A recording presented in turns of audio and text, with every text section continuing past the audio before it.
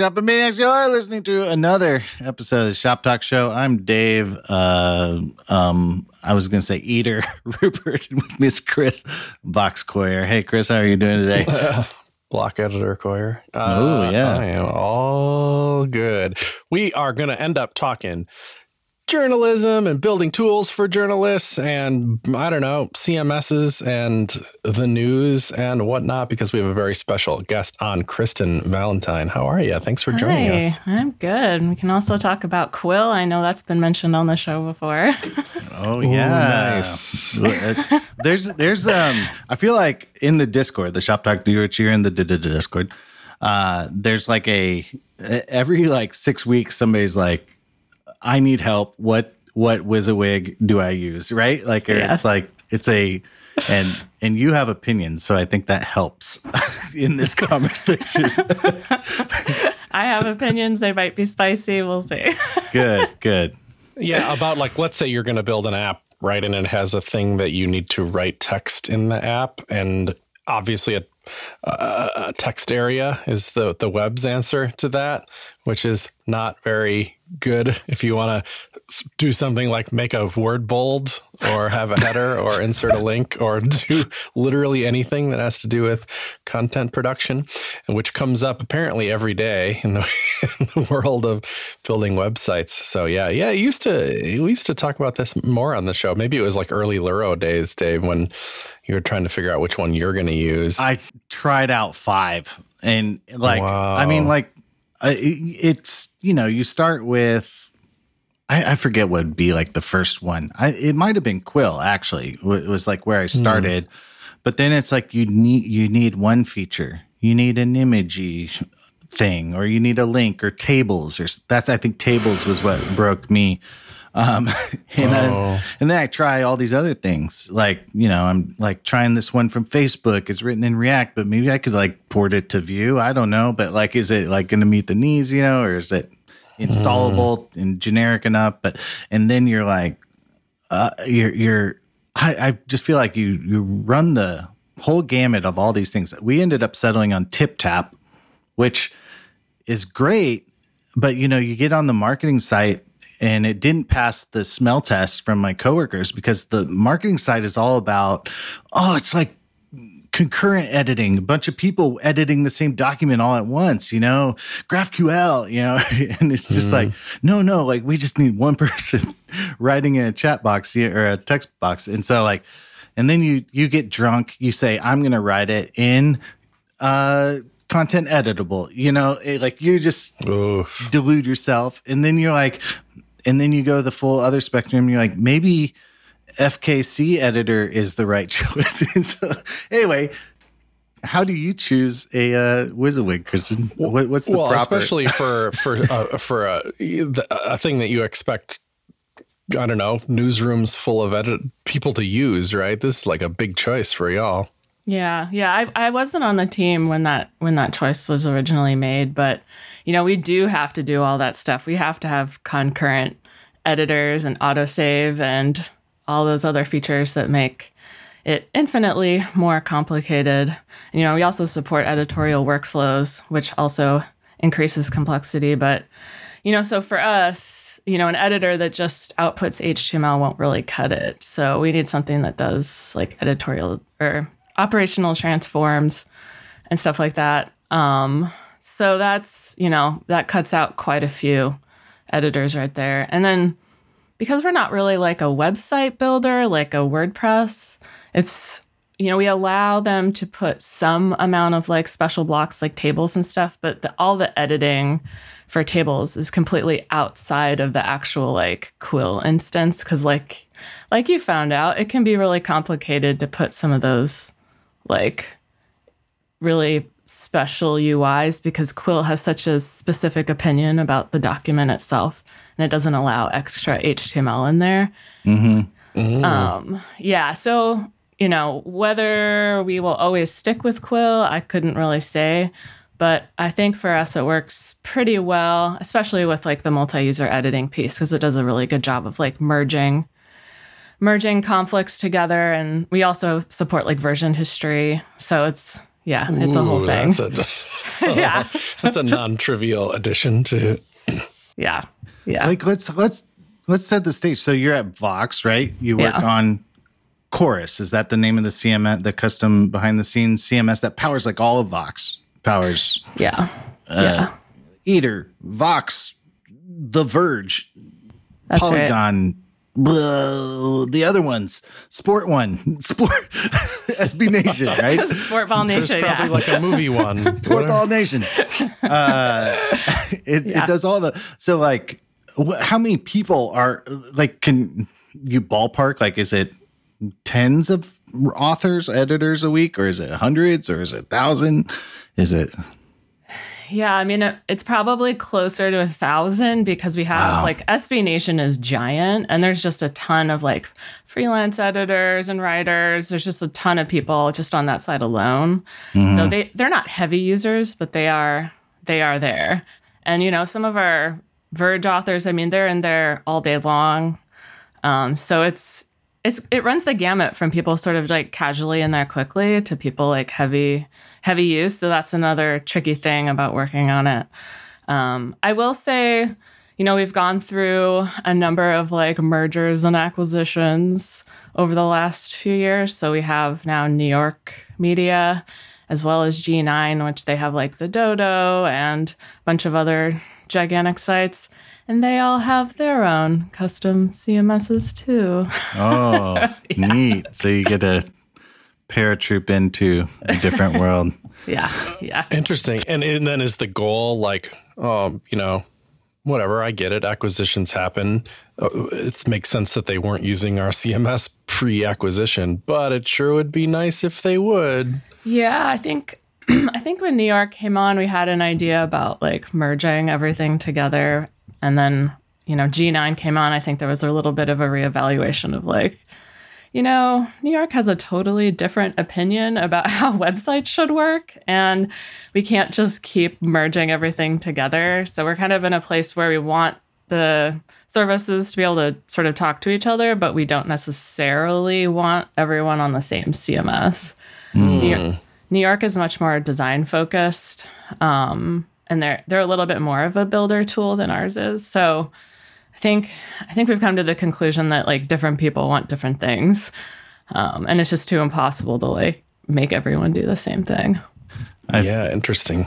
Yeah, I've seen like a lot of, I don't know, or you hear, I think time too, right? Like it's over time, does something become like a major burden to maintain? You know, we talk with a lot of companies who we're kind of more in the design system space, but it's like, you know, I don't have one design system. I have 5 completely different design systems from every brand we've acquired in the last 10 years. And it's just wild, you know? So, and sometimes the work is normalizing it, but sometimes the work is, how do I just let them be weird, you know, and not lose our mind? So, yeah. It's a very tricky balance.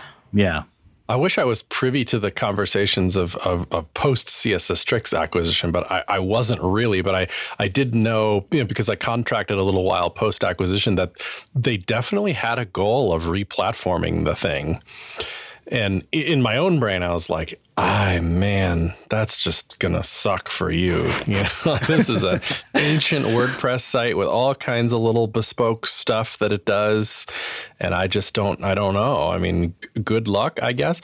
But I was hesitant to say that it's a bad idea, because if it's the one little weird black sheep outlier of your everything you own, that can be problematic too. That, you know, why have to keep around some WordPress expert when you have none else of those on your team, you know? That would be surprising to me, being a hosting company. You'd think there's probably tons of WordPress on your platform, and probably doesn't hurt to have some expertise in that on your team. But that aside, you know, it was interesting to see the immediate push to get off the CMS. And I didn't get to hear the conversations of like, ooh, is that a smart idea or not? You know, like, and it sounds like, you know, it was the New York in this metaphor, you know, like, just let it be weird. Yeah. I guess, why does Vox need Chorus? Why not just spin up a WordPress multi-site? I mean, that's good enough, right? Yeah, that's a great question. I mean, it's always the like buy it or build it question. I think for us, like, at least at the time when we built Chorus, we really wanted something focused and had all those like editorial steps and workflows, and something like WordPress just didn't quite have it. I mean, I've only been at the company for almost 4 years, so I wasn't part of those early conversations. But I think part of it is like, we have, like, for instance, SB Nation just has like hundreds of communities, and managing all of those communities is tough. I mean, I've tried to run a multi-site I haven't touched WordPress in years, but like running many, many sites on a WordPress instance can get pretty hairy also. Yeah, I don't know if they looked at all kinds of CMSs in the very beginning, but the very, very original SB Nation was like the very beginning of Vox Media. And that was and still is, a gigantic Rails app, custom Rails app. Oh, yeah. Yeah. Okay. Yeah. So the current version that we have of Chorus came much later, because it all used to be a Rails app. And Chorus, like the editorial tool that I work on now, that's like what the writers see is it is a Reactive app, which is a old JavaScript framework that no one uses anymore, that we are rewriting in Vue. But the original version of that is only, I think, like 5 or 6 years old. Oh, wow. Reactive? Yeah. Yeah. Oh, I've never heard that word before. Yeah. Wow. Well, yeah, exactly. Now it's going to be in Vue. I think, if I recall, feel like Scott Kellum used to work on Chorus, and Mandy Brown, I think, was involved at one point too. But it's just very interesting. I like the build it, buy it thing. You know, like, if you're in the business of publishing, you should own your publishing tools, right? Like, that should be like a core piece of it. Yeah, you know? I think Vox is plenty big enough to have their own CMS and have that not be a questionable choice. In fact, there was another twist to it, though, and right? I mean, that they're like, if we're going to build this thing, maybe we'll sell it too, and then you did for a while. We did. Actually, that's why I was brought on to the team originally. Was I worked on the SaaS business. Yeah, I spent most of my career in design agency land and contracting land. So yeah, I was brought on the SaaS business and worked on basically like working on the front end of like, this old house ran no longer, they don't anymore, but they ran on Chorus. Yeah, which was Dream like job. weird choice. Bob Vila? Is that the Bob Vila? Yeah. Do you know Bob Vila? No. Oh, Damn it. Yeah, it was, but yeah, most of the customers are actual like media companies or nonprofits. It ended up not being a great fit for us.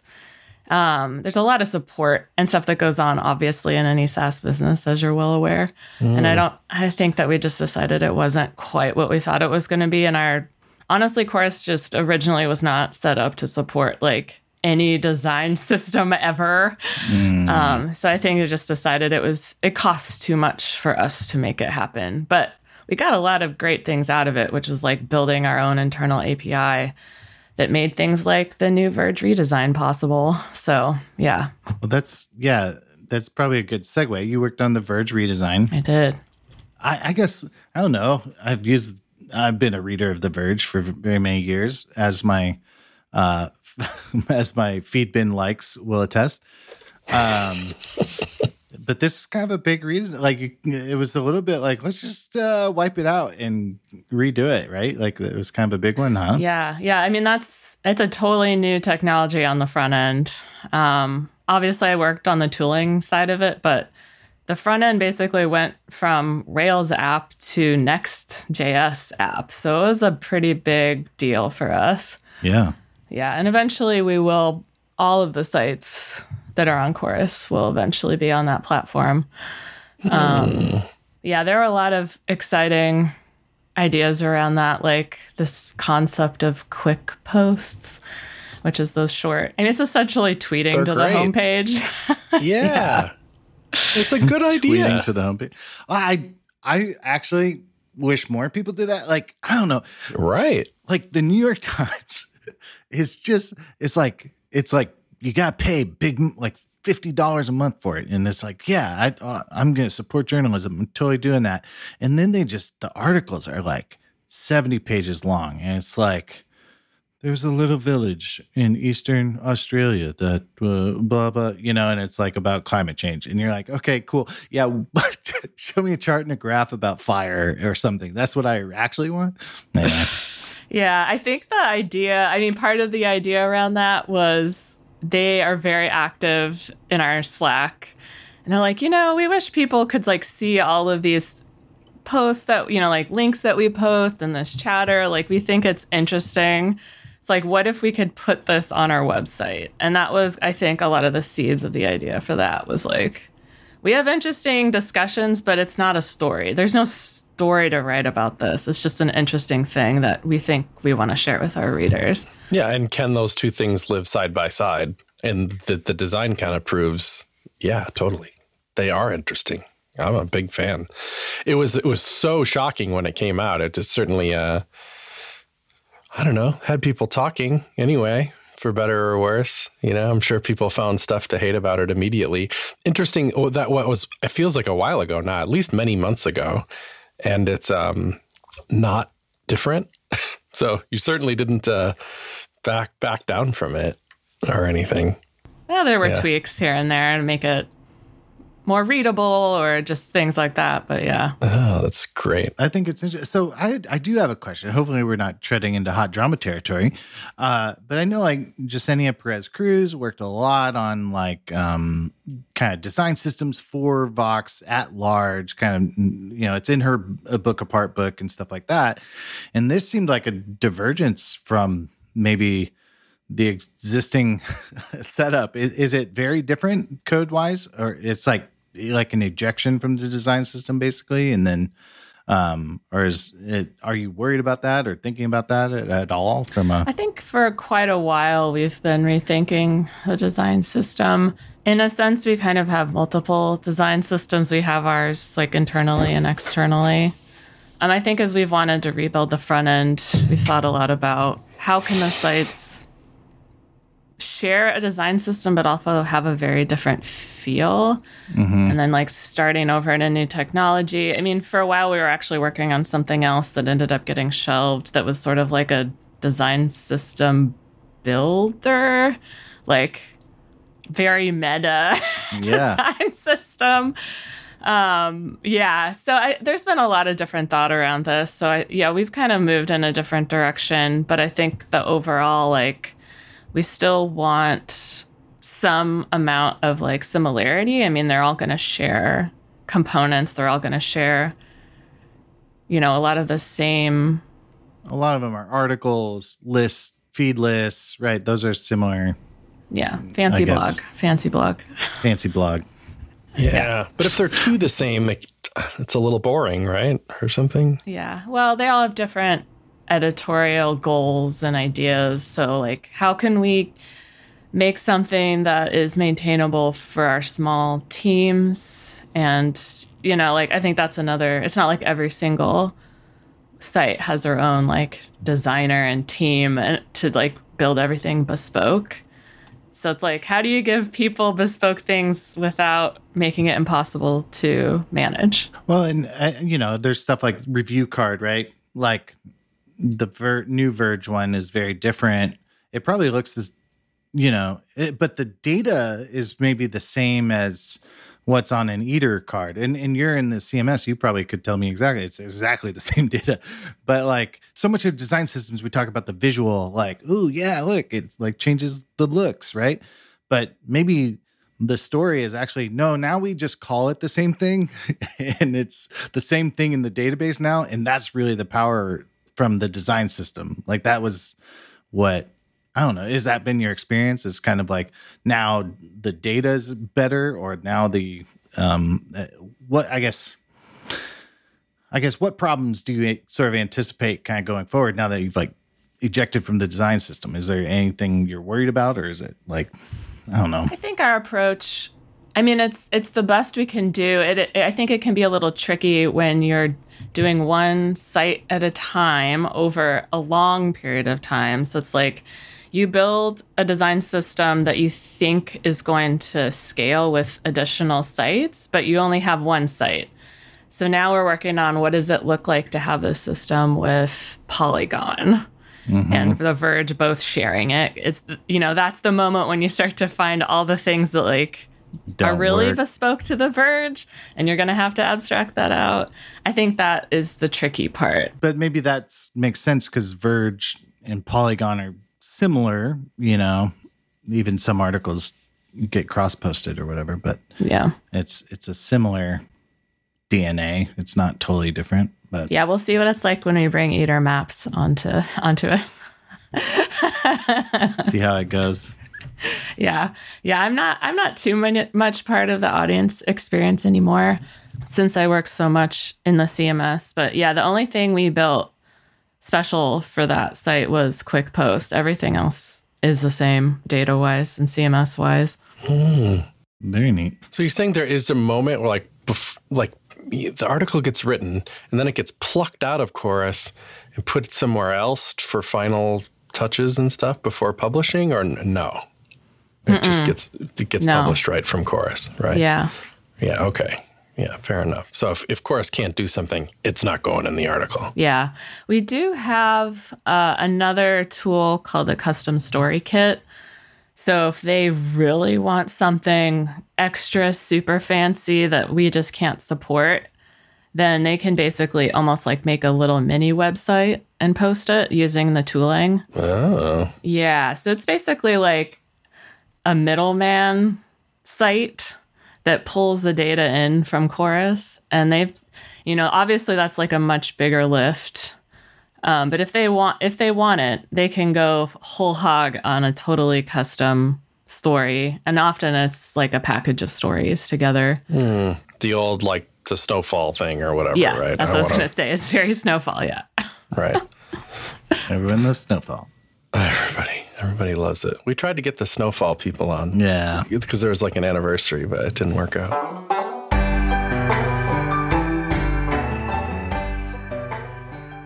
This episode of Shop Talk Show is brought to you by Front End Masters. There are so many courses on here, the highest possible quality courses, almost focused on like maybe you're already a front end developer and you need to like learn a new technology or really level up. You definitely can be a beginner too. So, think of that. But, I think a lot of people that listen to this show are kind of in that intermediate zone. This is the place for leveling up and learning new technology. We got courses on here about Next.js with Scott Moss. We got, Ben Hong on here, Brian Holt, Kent C. Dodds, Sarah Drasner's on here. Nobody I'd trust more than Jen Kramer to teach intermediate HTML and CSS. Just amazing. The best of the best. And Dave. Hey, I got a web components course up there. I don't know how I slipped in, but I did. And let me tell you, it's going to teach you web components. And so, yeah, if you're interested in that, I feel like they're a hot topic this year. So people should go sign up and watch it. Yeah, Dave's, you're early to the game as usual. You know what's going to be big. I used my code smeller and I smelled out the next big one, baby. Yeah, dude, web components are not going anywhere, and you might as well learn them now. Check it out at frontendmasters.com.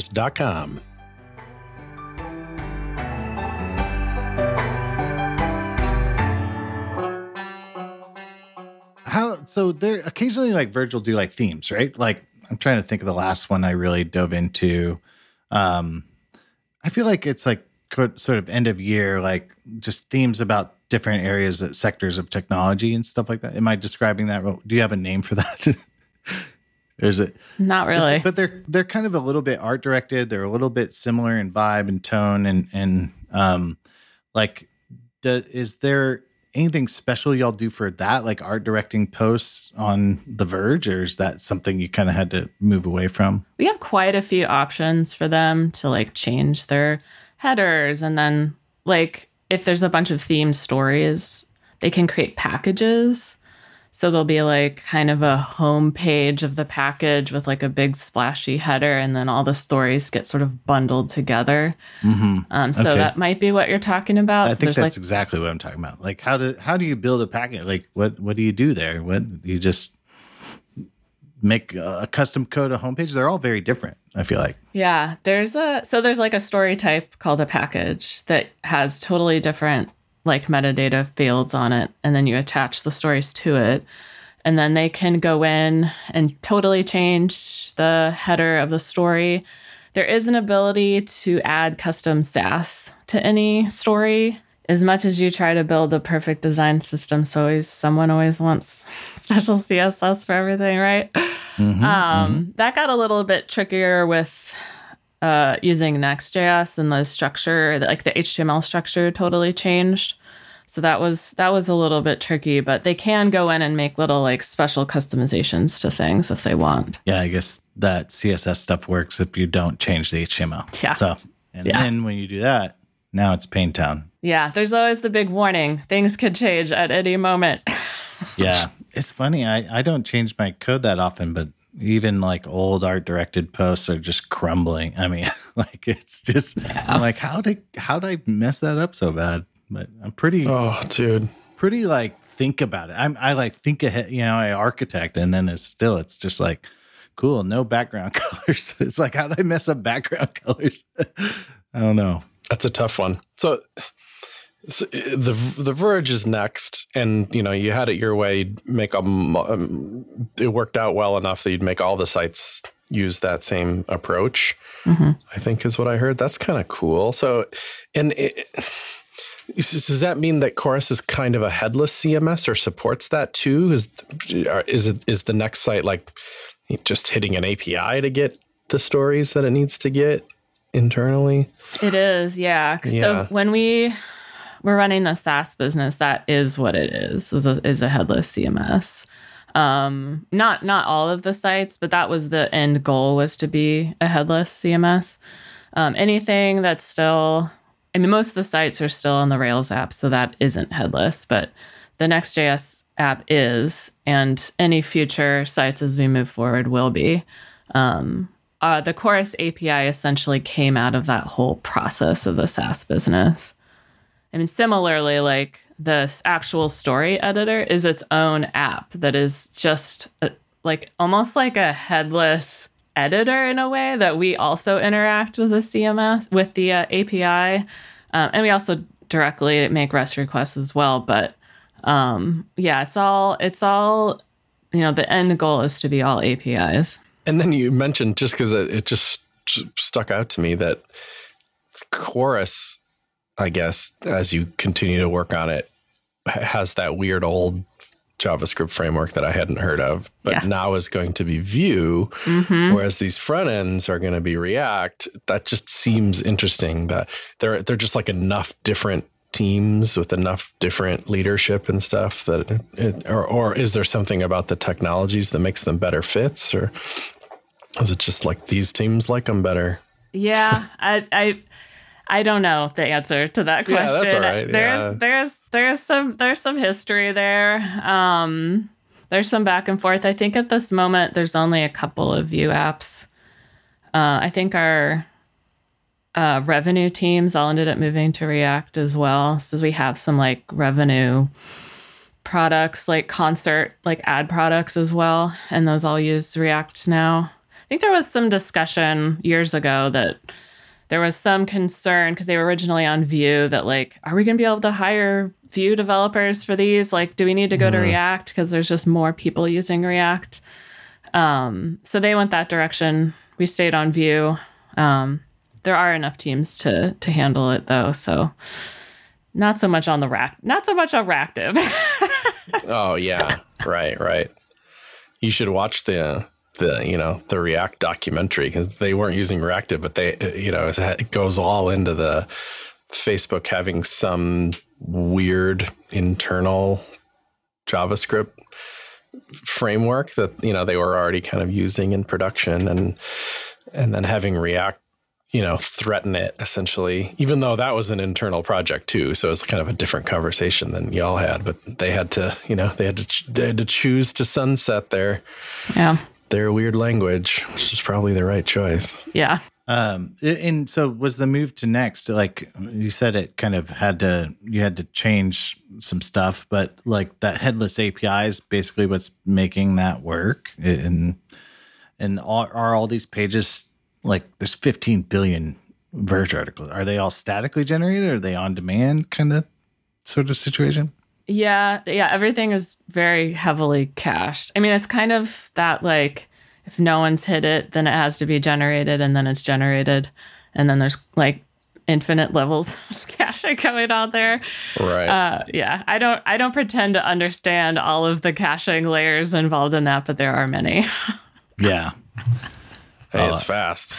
Yeah. I'm clicking around. I just was like, oh, there it goes. You know, like it doesn't seem to be waiting on a response. So that's pretty impressive. So what's day-to-day like? You know, if you're heavily involved in this, you know, chorus team, obviously you are, is it like we have a vision for, you know, chorus 5 or whatever it's going to be, and we're just going to pluck away at it until it's ready, and it's driven entirely by internal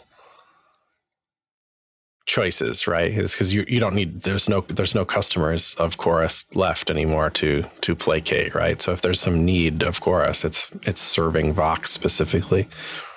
Yeah, we do still have some SaaS customers on it, but yeah, at this point we're all in on serving our editorial internal users. I mean, we're in kind of it's kind of a long haul rewrite of everything. So like, not only are we moving all the front ends to Next, we're also, like I said, moving the chorus to Vue. So it's kind of like the eternal slow rewrite, right? So yeah, familiar. I mean, I mentioned Quill at the beginning because I'm kind of like arms deep in rewriting the core editor. Whoa. Which is a challenge. Yeah. The core editor. So it's but going from Quill to Quill or yes, it's changing. So I don't want to get too deep into this because I'll start ranting about weird. Yes, let's go. Esoteric, weird content editable problems. Yeah, we originally, when we implemented this, because we have, like I said, you can insert like blocks and stuff, like tables and sidebars and whatever. The HTML that Quill has in it to show the user what they're typing, you know, is very like specific. So essentially we're just like passing all that stuff that they see, the little like square with the like, this is your table data. That's actually an iframe, because like we need to sort of have a block, a chunk of HTML in Quill that we tell Quill we don't actually want to save that HTML. That's just for showing the user where the table is in the actual editor. This is why I don't want to go too deep into it. It's very hard to explain.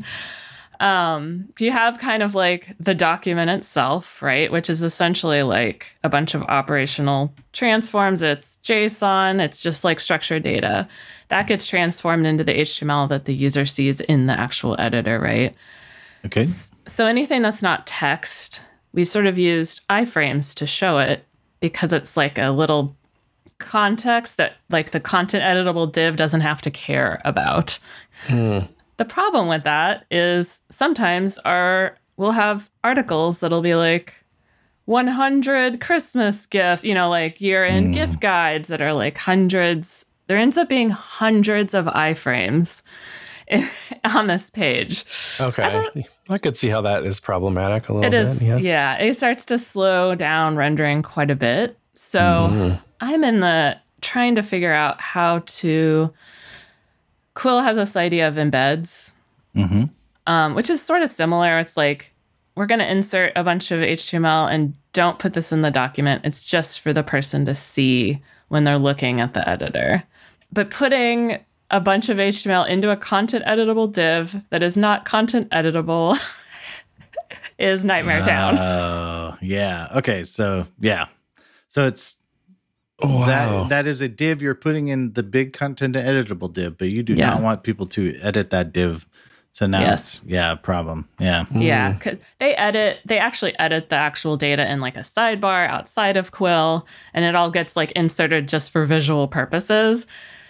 Now, trying to deal with the browsers all like to put cursors in different places when you do this. Mm-hmm. And you can't just like hack some white space because Quill doesn't like random HTML being put into it. So it has been absolute nightmare town trying to figure out how to do this in a like make this work consistently across all browsers, because content editable it's a challenge. It's okay. Yeah.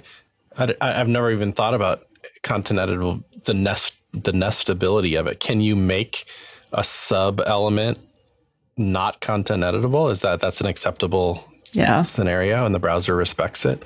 It does. Yeah. Gosh. But it seems like it treats it slightly differently. You can sort of control where a user's cursor goes, right? Like if you click on something, you can make the text expand, like the selection expand, let's say. For instance, when you like have a copy paste fields, you can have them select all that text. The selection API is not challenging. Let's just say that. Yeah. I know that it exists, but I've never had to like really wrestle with it for something. And it does seem a little scary. I was trying to use it for something like highlighting, I guess, or like I just wanted to like make a highlighter or something like that. And man, it's so weird because it's just like cool range, you get into this whole range object in JavaScript, and it's just like, I don't know what this is. Like, is it talking like, and then like, it's like, just put a number in here. That's the start number and that's the end number. And then, but you're like, but there's HTML in there. What is the range if there's an anchor link selected? It's hard is what I want to say. It's not as simple, Imagine there's a little console.logging involved there. Oh yeah. Seeing what you get. Oh yeah. I've gone down absolutely wild routes, like making them all web components. Yeah. Apparently, like if you make the slot in a web component isn't supposed to maybe be a content editable, and then Firefox it isn't, but in Chrome it is, but only sort of. You can. It's just yeah. Not that I'm advocating for this necessarily, but this is a tool for internal usage of your team. So is there a theoretical world in which you tell the people who write for your company, can you please use whatever browser short turns out to be the best one? Or no, like all y'all using Chrome. Sorry.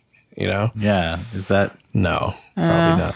No. I mean, they mostly use Chrome.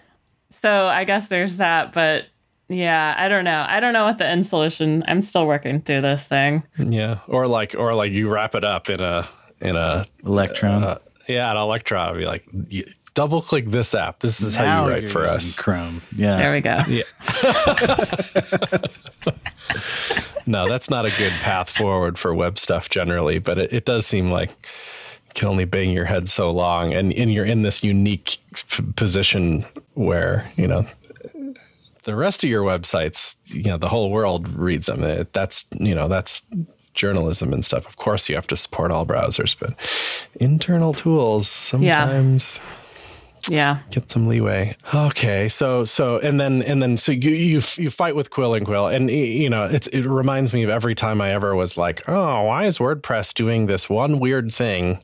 I would get, the reply guy would be like, have you looked at Ghost or something? And you'd be like, oh, yeah, I'm going to switch my whole CMS because I had one little problem, but how many problems until you do start thinking about, like, oh, maybe TipTap does look kind of good. I don't know. Yeah. I'm not going to say I haven't thought about changing the Quill to something else. I think one thing that's tricky is like all of our millions of records are using the structure that Quill uses. So changing, do we have to change the version history of every story ever? Once we start getting to the scale, it's really a big challenge to change the data structure. Like our versions, just the versions alone is millions of records. I can't imagine. Yeah. Yeah. Oh man. And you'd have to find one that is also real time, whatever. I think of Prosemirror because we use CodeMirror at CodePen. That the new CodeMirror is very, it's theoretically collaboration friendly, and it's kind of BYO your own real time technology, but I think does kind of has opinions about. I think OTs is what it wants you to use, or that's what the examples are built in. And then this Prosemirror product is built with the same type of spirit, But yeah, switching is not. That would be I don't know, be a job. You'd be like, I think somebody else can worry about that. Yeah. iframes are great. We love iframes. We'll just go back to that. Well, I was thinking too, then you have a conditional renderer in your template, right? You have like old post dot whatever ERB or whatever, and then you have like new post dot ERB, and now you're just in pain town because people won't understand why something doesn't work. Or we chose TipTap, and it is Prosemirror based. So, but they give you like they give you a choice. Do you just want the HTML dump, or do you want the TipTap, or the block editor style where every field is this little JSON tree? It's like element P, content, text, lorem ipsum. And it's tough to be like, do I want just a chunk of HTML that people can edit, or do I want this JSON document that I have to now write all this logic to render that, and it's, you have to kind of pick your poison early in the product. You can't really just be like, I'm going to do whatever. So I don't know. Yeah. I guess you can do description _HTML, description _JSON, the database. You could maybe save both, I guess, for a while and then transfer. But yeah, not fun. So. Yeah, this is by far the largest company I've ever worked for with the most visibility. So it's been quite interesting for me to experience some of these giant scale problems. Yeah. Yeah. Watching, I think the first time I opened our deploy dashboard to deploy something and be like, there are 90,000 active users, and be like, okay. Please don't crash. Yeah. When do you ever become desensitized to it, where you're just like, who cares? They're just getting it. So I think other people do. I don't. I sweat every time I deploy anything. Yeah. So. Palm sweaty, mom spaghetti. Yeah. Full. Yeah. Oh yeah. Now that I'm in the CMS, it's a little bit less concerning. But when I was deploying to the audience experience, that was, yeah. One time I deployed something. I don't exactly remember the details, but it took everything down. But not immediately. There was an hour of caching for most things, for most people. So I had an hour to go fix to it. lunch, and then yeah. Okay, at the end of this hour, all of the sites will go down. So you better fix it real fast. Oh my gosh! Oh no! Yeah, Countdown. it did get fixed. Yeah, Good. I think that I've never been so sweaty in my life. Yeah. How? Okay, I have a question. And so you work on the WYSIWYG editor for the Vue app and on the admin tooling of a large content site. Do you consider yourself front of the front or back of the front? I would say I'm solidly middle front. All right. We're in the middle of the front. Middle front. Yeah. Yeah. That's a great question, because I think when I joined, I was very front of the front. Not that I didn't have experience in the back of the front, but yeah, these days I'm mostly in solid component land, not so much dealing with CSS architecture, not so much dealing with a lot of those things. I mean, I still do some of it, but I spent so many years in the front of the front. I've been sort of more interested in the back of the front, even the back part a bit. Yeah. Yeah. Back of the back. I think if you're concerning yourself with operational transforms, that's by definition the middle. Yeah, right? Yeah. I mean, in a way, our app is also kind of in the middle. So I think, yeah, that's like, where does the back start anymore? I don't know. I don't even know anymore. Yeah. Well, it's just, you're the middle is probably the perfect description, just because you're very, I don't know. Yeah. You're working very JavaScript app to make a very specific tool but that tool's job is to spit out the front, right? So you can't just be normal JavaScript bro and just wash your hands of it and say, yeah, no big deal, whatever, it works.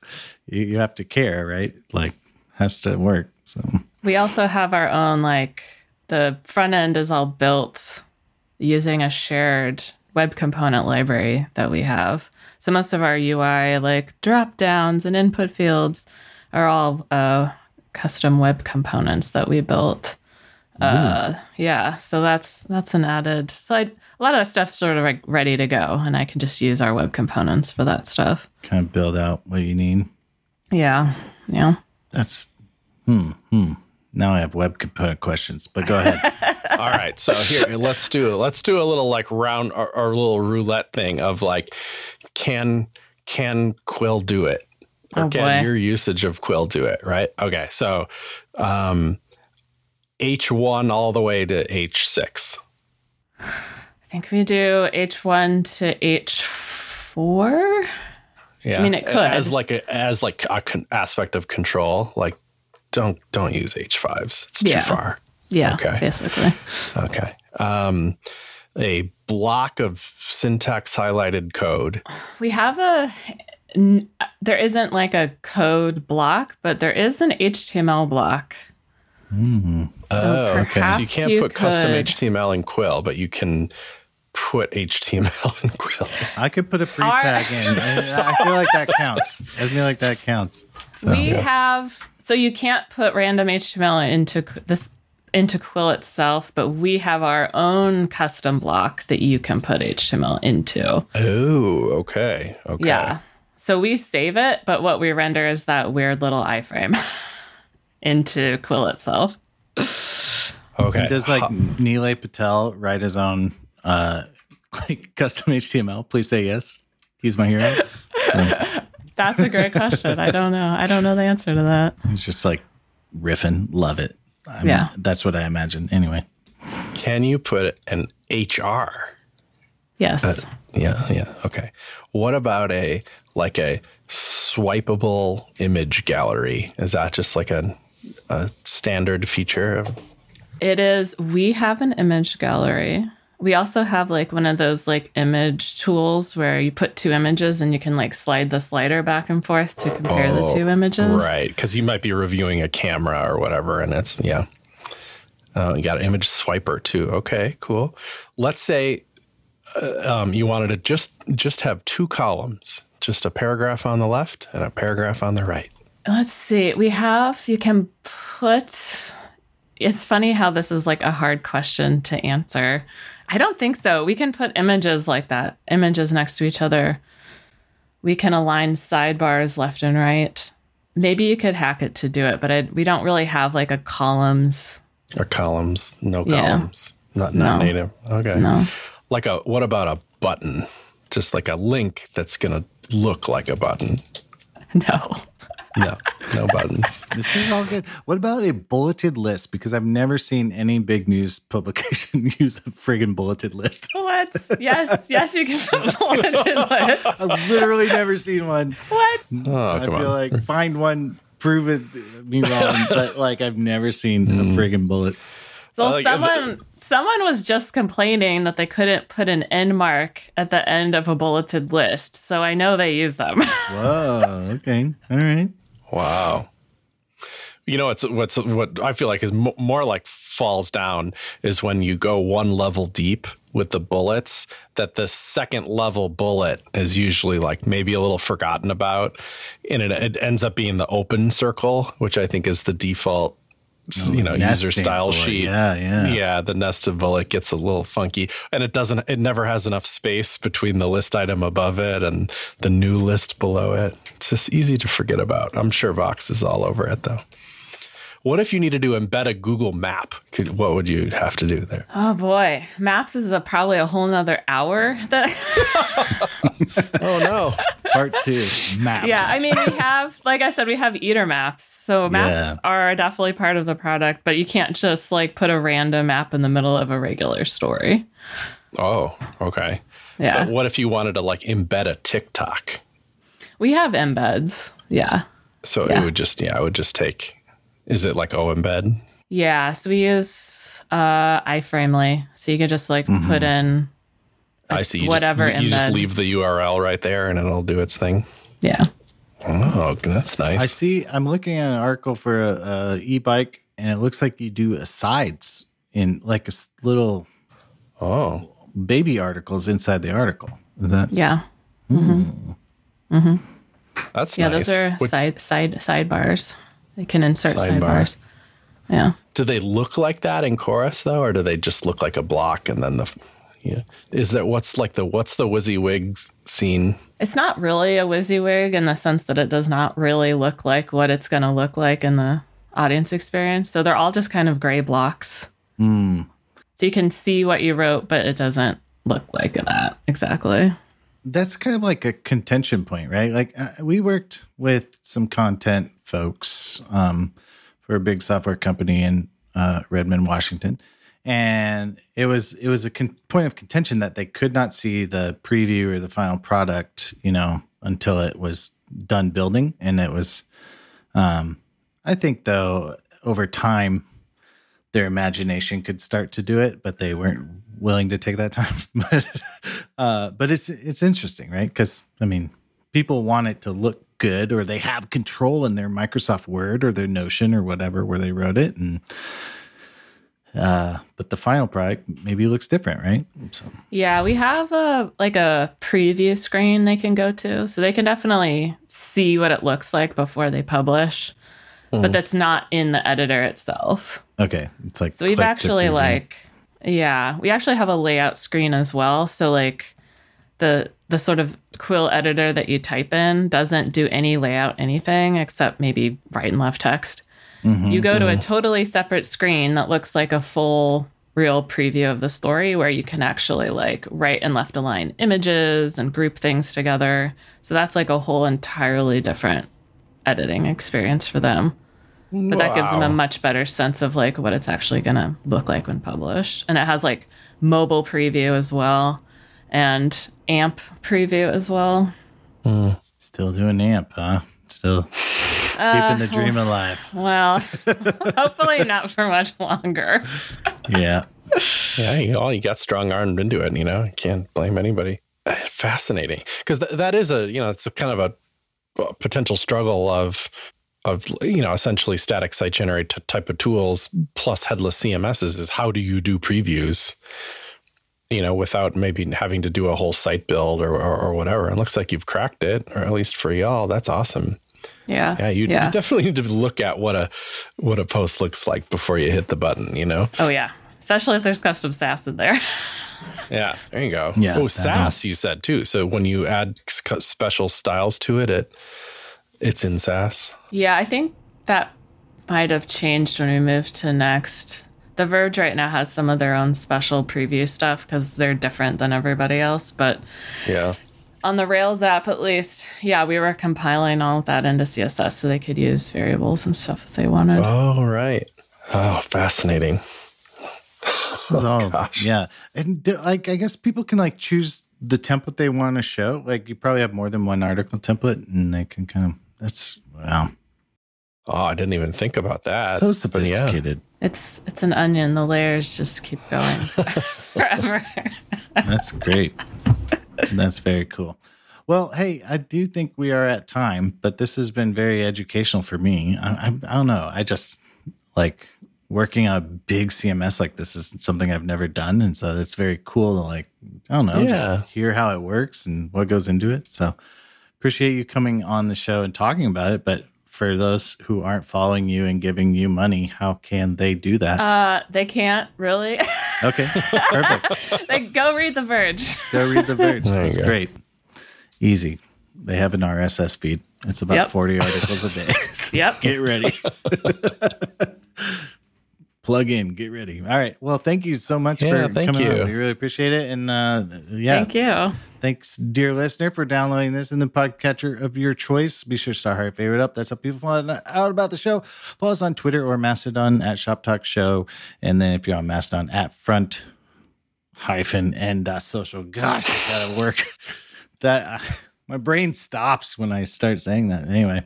And then join us over in the Discord, patreon.com/Shop Talk Show. Chris, you got anything else you'd like to say? ShopTalkShow.com. Publish.